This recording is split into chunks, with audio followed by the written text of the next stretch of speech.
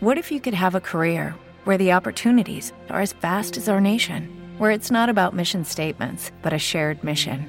At U.S. Customs and Border Protection, we go beyond to protect more than borders. From ship to shore, air to ground, cities to local communities, CBP agents and officers are keeping people safe.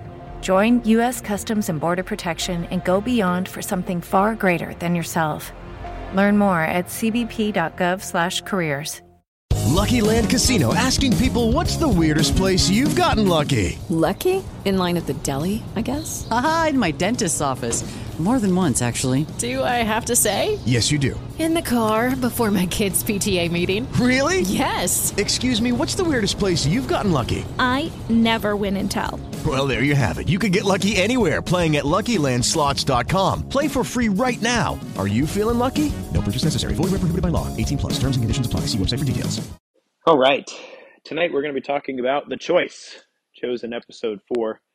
So as we're getting into it, if you would, turn with me in your Bibles to Genesis chapter 4. Very short trek from the front cover. Genesis chapter 4. Tonight we're going to be talking about The Choice. We had Chosen episode 4. We got to see a miracle, right? Or at least Dallas and team's depiction, that's the word I'm looking for, of the miracle that converted Peter. So the filling of the nets with fish, and it was kind of a fun moment, right? Everybody's like walking over, Jesus is kind of giggling on the side of the shore, you know. It did such a good job with that moment. But what happens is everything comes to a head basically for Peter, and Jesus bails him out in an unexpected way, despite his lack of faith. And so what happens in that moment is Peter falls to his knees, and this is biblical. It says, "Anything you ask of me, Lord, I will do it." And so Jesus has him get up, and he says, "Follow me." That's his request. Follow me.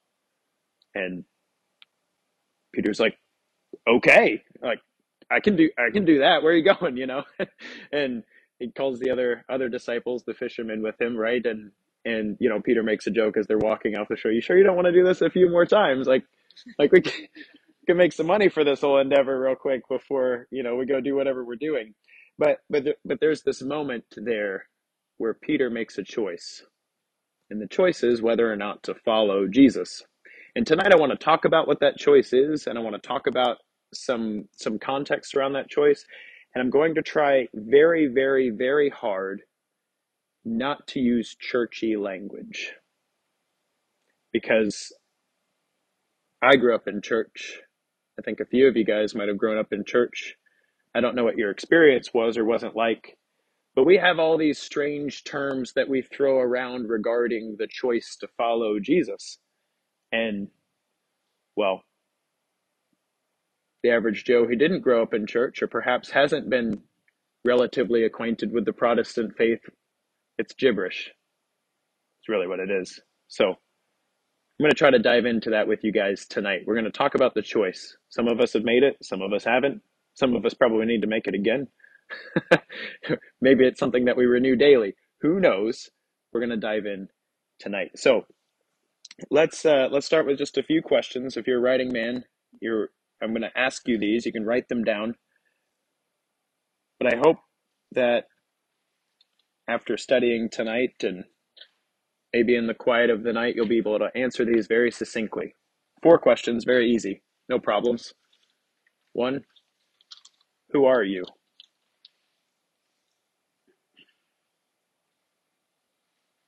2, what are you doing with your life?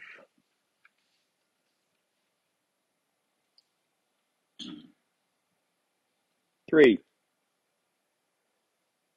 what are you willing to die for?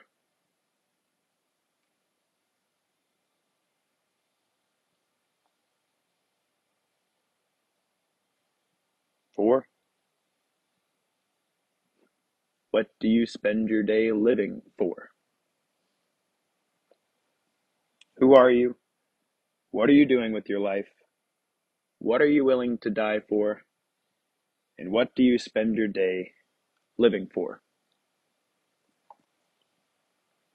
So I thought I'd keep it light and humorous tonight. So It's like, I'm just kidding. I'm just kidding. We're going to have fun tonight as well as get some good work done. I got saved when I was 9. Got saved. We're going to talk about what that means in a second. I got saved. What I did is I prayed a prayer. I was part of a American kickboxing school, and the guy was kind of evangelical, and so he covered a Bible verse every night before we went and beat the heck out of each other. The joke was people got saved here because we didn't give them a choice. It's kind of fun. I didn't know what I was doing. I just knew that Romans 10:13, for whosoever shall call upon the name of the Lord shall be saved. And I thought, gee, why wouldn't you? And so I went with the guy and prayed the prayer.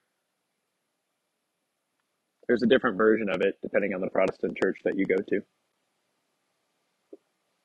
Prayed the prayer and I was saved. I went home and I told my mom, and she's like, well, that's really sweet. I'm really looking forward to you growing in that. Because my mom was a lot wiser than I, and I thought that I had just secured my entry into heaven. Tonight I'm not really going to talk about heaven and hell, but I do want to talk about the choice that we make to follow Jesus and how we bear that out every day. And in order to understand saved and sin and all that stuff, we actually have to go back to the beginning. So we're going to go to Genesis 4, in the first place that the word sin is ever used, or at least in the first place biblically the word sin is ever used. Genesis chapter 4. Now the man knew his wife Eve. You guys know the story, right? Adam and Eve hanging out in the garden. Somebody eats the apple or the fruit of the tree of knowledge and good and evil. That's not good. They get kicked out, and we pick up there. Now, the man knew his wife Eve, and she conceived and bore Cain, saying, I've produced a man with the help of the Lord. Verse 2. Next she bore his brother Abel.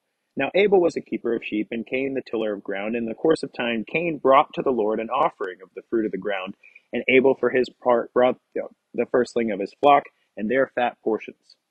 The Lord had regard for Abel and his offering. But for Cain and his offering he had no regard. So Cain was very angry, and his countenance fell. And the Lord said to Cain, why are you angry, and why has your countenance fallen? If you did well, would you not be accepted?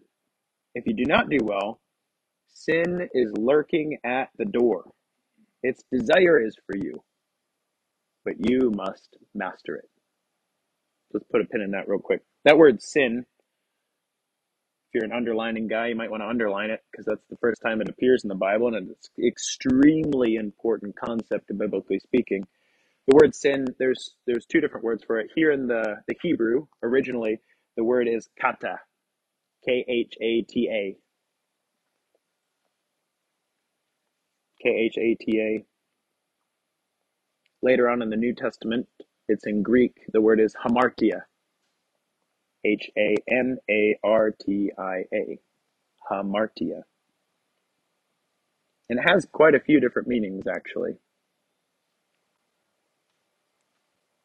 It's really interesting. In the very first place that it's used in the Bible, God is telling Cain that he has a choice to make. He gets to choose whether or not he's going to do something terrible. Sin in Hebrew and Greek means a few different things. One of them is to miss the mark, like in archery. Another, in the Greek specifically, is the fatal flaw of the villain in a play.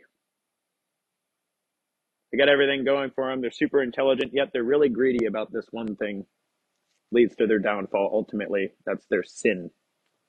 That's their hamartia. The first time it's used in Genesis, sin is, well, whether or not you're going to do something terrible.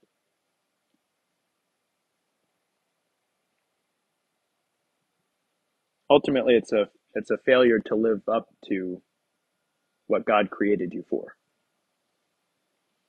It's a failure to glorify Him in the creation of you.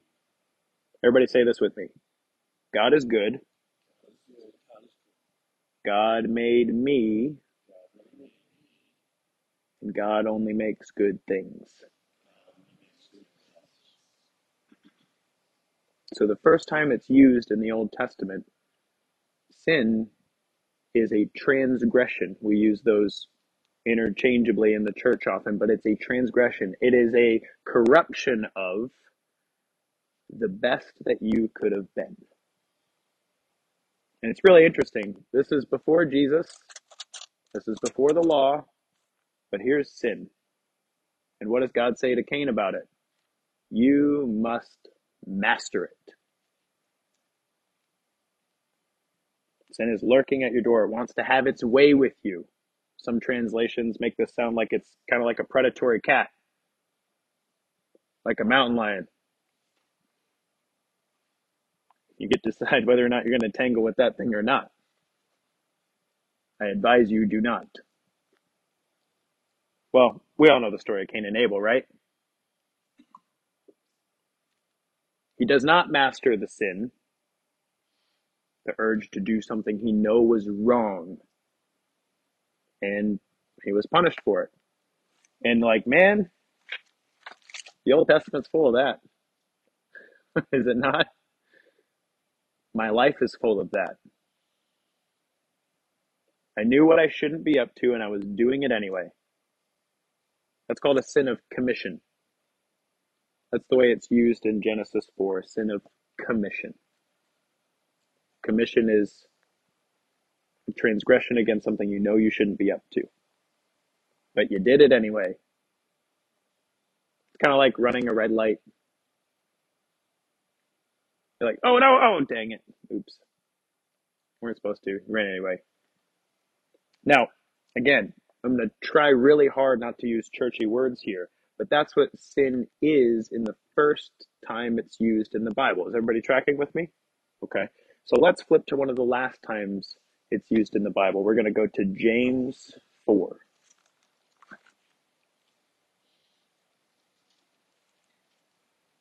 Don't worry, we're going to end in Isaiah. You're like, why am I doing all this Isaiah reading? You're never in Isaiah. Don't you worry, we're getting there. You got to get a lot of Isaiah under your belt before any of it starts to make sense, or at least that's been me.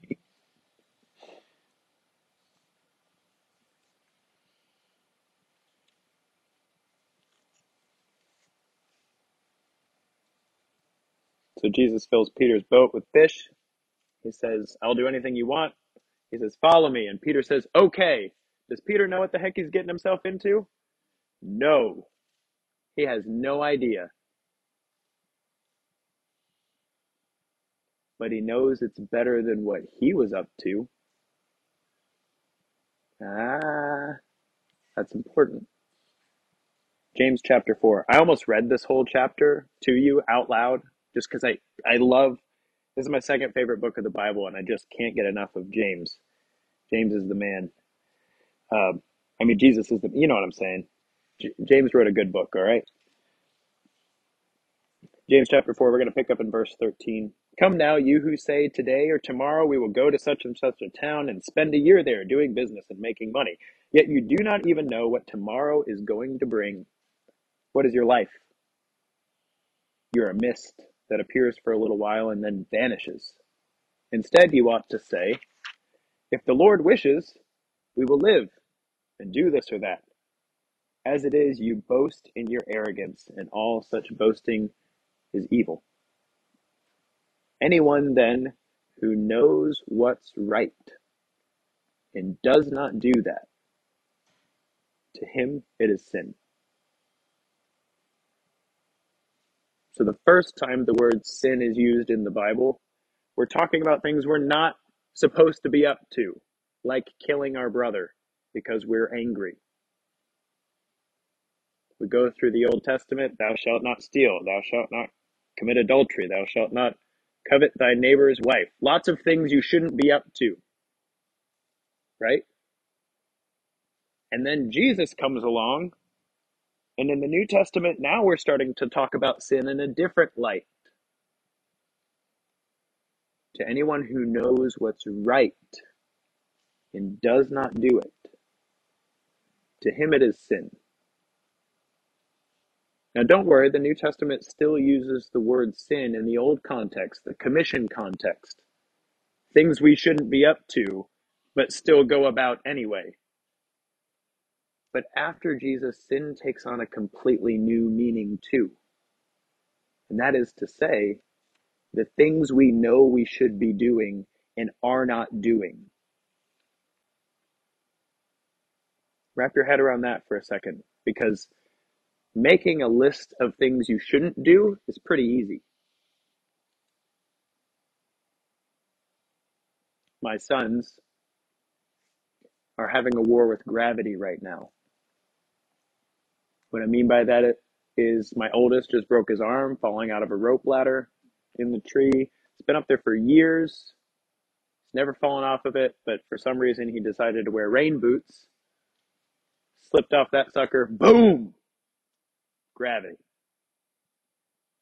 I'm not saying it's a sin, but if you were going to make a list of rules in your war with gravity, one of the rules should be, thou shalt not climb a rope ladder with thine rain boots on. That'd be a good one, wouldn't it? Now, it says nothing about how one should climb a rope ladder.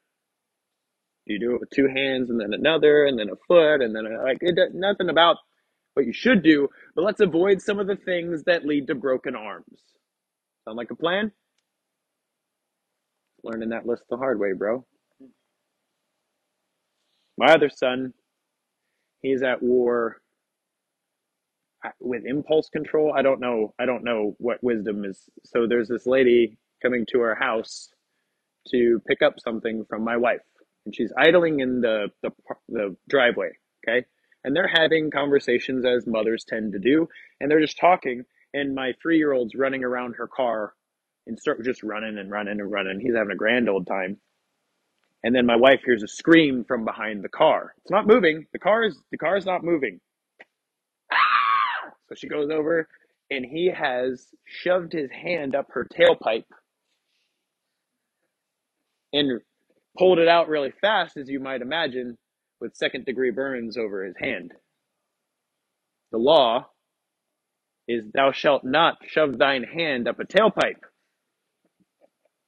Now, what should one do with a tailpipe? I don't know. Leave it alone. That's probably a good call. But among the things you do not do is you do not shove your hand up a tailpipe. So here's the thing. In the Bible, sin starts as a list of things that would be a really good idea if you did not do. We call that the law. And the law is very important because the list of things that lead to death lead there relatively rapidly. Don't fall off a rope ladder. Just don't do that. That would be great. Because a broken wrist happens very fast. But while you're sitting around twiddling your thumbs wondering what you should do with yourself,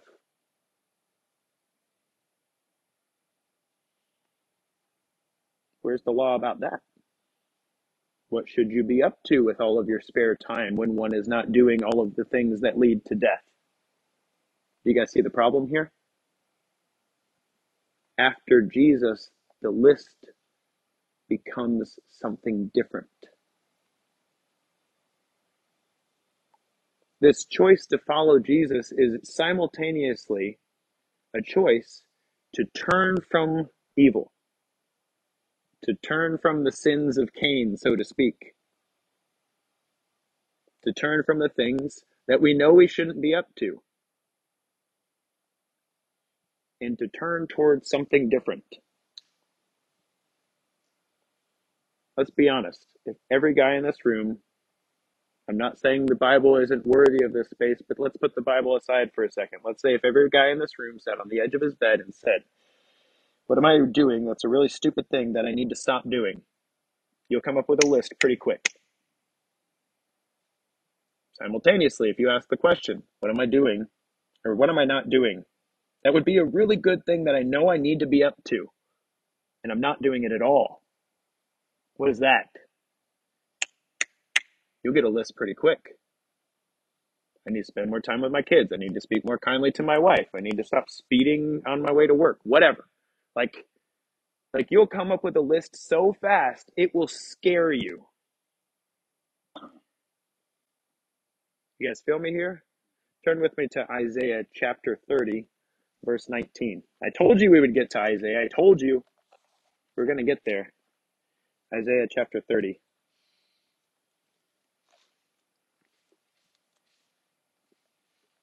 What does this have to do with the choice? We'll get there.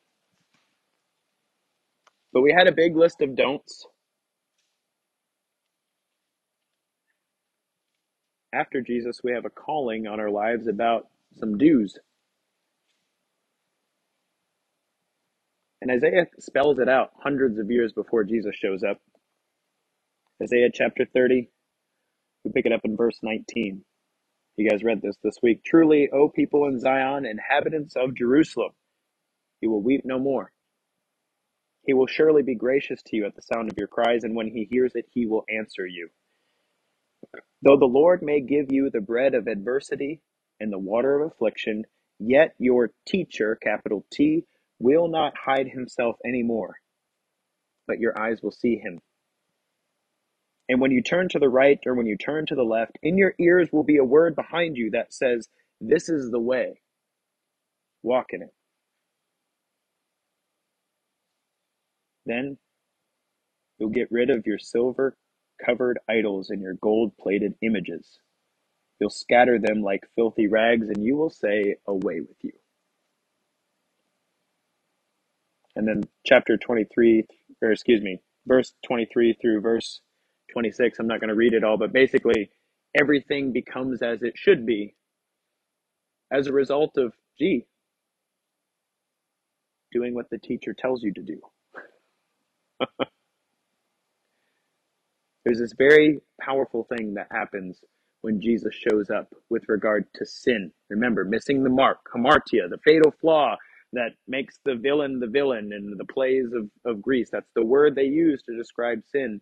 Something happens to sin. It goes from being a list of don'ts to a choice to turn from that list to something better. What is the better? What did Jesus say to Peter? What does he want from Peter for this miracle? What does he want from Peter? Follow me. That's it. That's all he wants. That's the choice. In Christian understanding,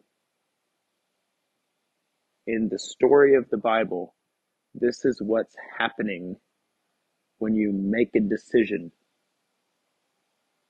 You understand? There's more to it than that. There's things about sacrifice and and I'm not blowing over those. That's very important.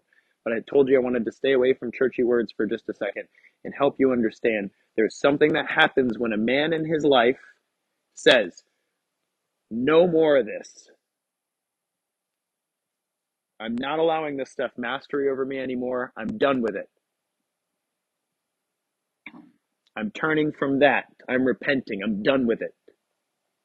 I'm done with the alcohol. I'm done with the porn. I'm done, whatever it is that you know you shouldn't be up to, and you're up to it anyway, you turn from that. And then what happens? Well, you're not twiddling your thumbs playing video games. There's some stuff to do. Like a lot of stuff to do. And what's really interesting is I spend a lot of time with guys. I sit down to lunch with them. I go on hikes with them. I pray over them. I talk to them. And inevitably, there's a place in a man's life where he struggles with his faith. I struggle with my faith. Remember, I prayed the prayer when I was 9. I grew some frontal lobes and went to college. And then the rational side of me was having a really hard time with the parietal lobe here. If you don't know neuroscience, all I'm saying is I got too smart for my own good. And while I was doing stupid stuff I knew I shouldn't be up to, I was like, I don't know about dinosaurs on Noah's Ark, so what does the Bible have to say about that?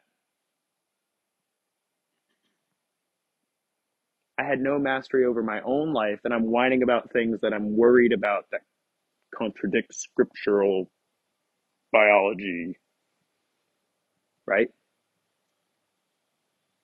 I don't know how to be a man. I don't know how to be a husband. I don't know how to raise my children, but I'm worried about what this book says and how it might contradict this book. And I don't know why Elijah stuck a bear on those kids. Like, I was really struggling with my faith. I'm making fun of me then, but it was real to me then. God showed up in my life. I'm really looking forward to sharing that with you guys in a couple weeks. God showed up in my life, and I had a choice to make. Was I going to keep doing life that way? Or was I going to turn from those things and do what I knew was right? And follow Jesus, not knowing what that meant. I did not know what it meant. I'm still trying to figure out what that means sometimes, man. Not just what the Bible says about it, but when I have an argument with my wife, or when my 3-year-old doesn't eat his food at the dinner table, what does it mean to follow Jesus here? Some idiot is yelling at me in the Walmart parking lot because I wouldn't be really following Jesus if I think he's an idiot. But anyway, I'm working on this Friday, all right? But I'm thinking, like, what does it mean to follow Jesus here? I'm asking the teacher inside, what's the right way? And how do I go about that? Because that's what we're going to see unfold in Peter's life as we watch him through The Chosen. He does not know what he's getting into. He has no idea. Sure, I'll follow you. Oh, great. Get ready, man. You're going to be walking on water. You're going to be healing blind people. You're going to start the church. That's what's in front of him. He has no idea that that's what's in front of him. Walking with Jesus is a really cool turning from terrible things and going, you know what? I have no idea what's in store, but I know it's going to be way better. Some of you are falling asleep on me. You should be really happy about this. I don't know what's in store, but I know it's going to be better. I don't know what's going on in the world. I don't know what slings and arrows are going to be thrown at me. In our reading in the next 2 weeks, we're going to be reading about the start of the early Christian church and all the stuff they went through. But they didn't care. They didn't care what the world was going to throw at them. Because at least for them, they had turned from death to life. You understand? Have I used too many churchy words, or are we all understanding this concept in a slightly less churchy way? And that is salvation. I put air quotes because when I was 9, I thought that I needed to pray a prayer to keep from going to hell. And I'm not throwing that off the table for the moment, but I'm just saying, look at your life. The choice that we make to follow Jesus affects us today and affects us tomorrow. And heaven's awesome, man, but it's not why we're doing this thing. You understand? Salvation, the word in Greek, salvation is to be whole. Not just to be saved, to be whole, healed. No part of you is following that dark path anymore. You're moving in the right direction. And that's what it means. That's like when the pastor says, hey, if you haven't made a decision for Christ, slip your hand up. He's saying, look, I don't know where you're at, and you probably don't know what you're getting yourself into.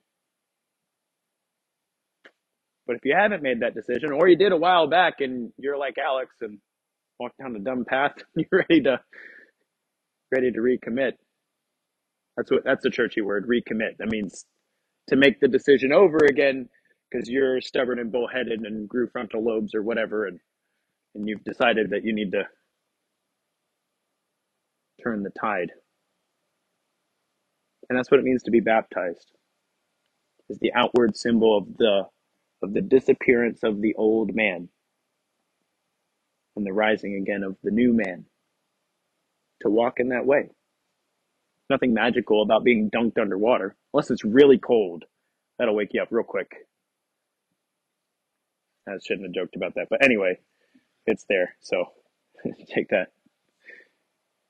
Being saved is to turn from sin, selfishness, pride, bitterness, anger, greed, contentedness, all the list of things that we're not supposed to be up to, that the Old Testament makes very clear, and to turn towards something better, which is to follow Jesus. And sorry, kid, I can't tell you where that's going to lead you. I can tell you it's the adventure of your life, though.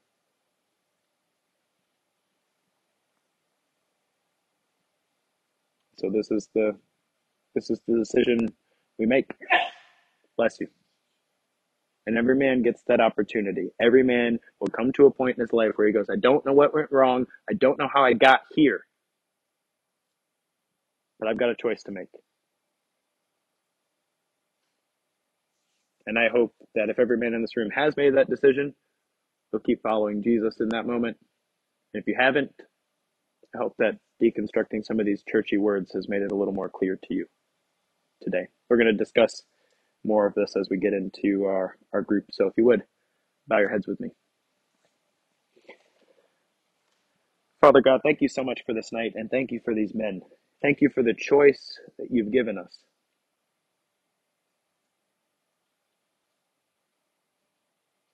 God, let us not take that lightly. Let us be men who aren't like Cain and refuse to master the sin in our lives. And let us be men who know what's right. And when we do, when we feel that pull in our heart that says, look, you know this is the right thing to do, man. Get it done. When we feel that pull in our hearts, God, let us choose that. Teach us what it means to follow you. Come what may. In Jesus' name, amen. Hey guys, it is Ryan. I'm not sure if you know this about me, but I'm a bit of a fun fanatic when I can. I like to work, but I like fun too. It's a thing. And now the truth is out there. I can tell you about my favorite place to have fun. Chumba Casino. They have hundreds of social casino style games to choose from with new games released each week. You can play for free anytime, anywhere. And each day brings a new chance to collect daily bonuses. So join me in the fun. Sign up now at ChumbaCasino.com. No purchase necessary. VGW Group. Void where prohibited by law. See terms and conditions. 18+.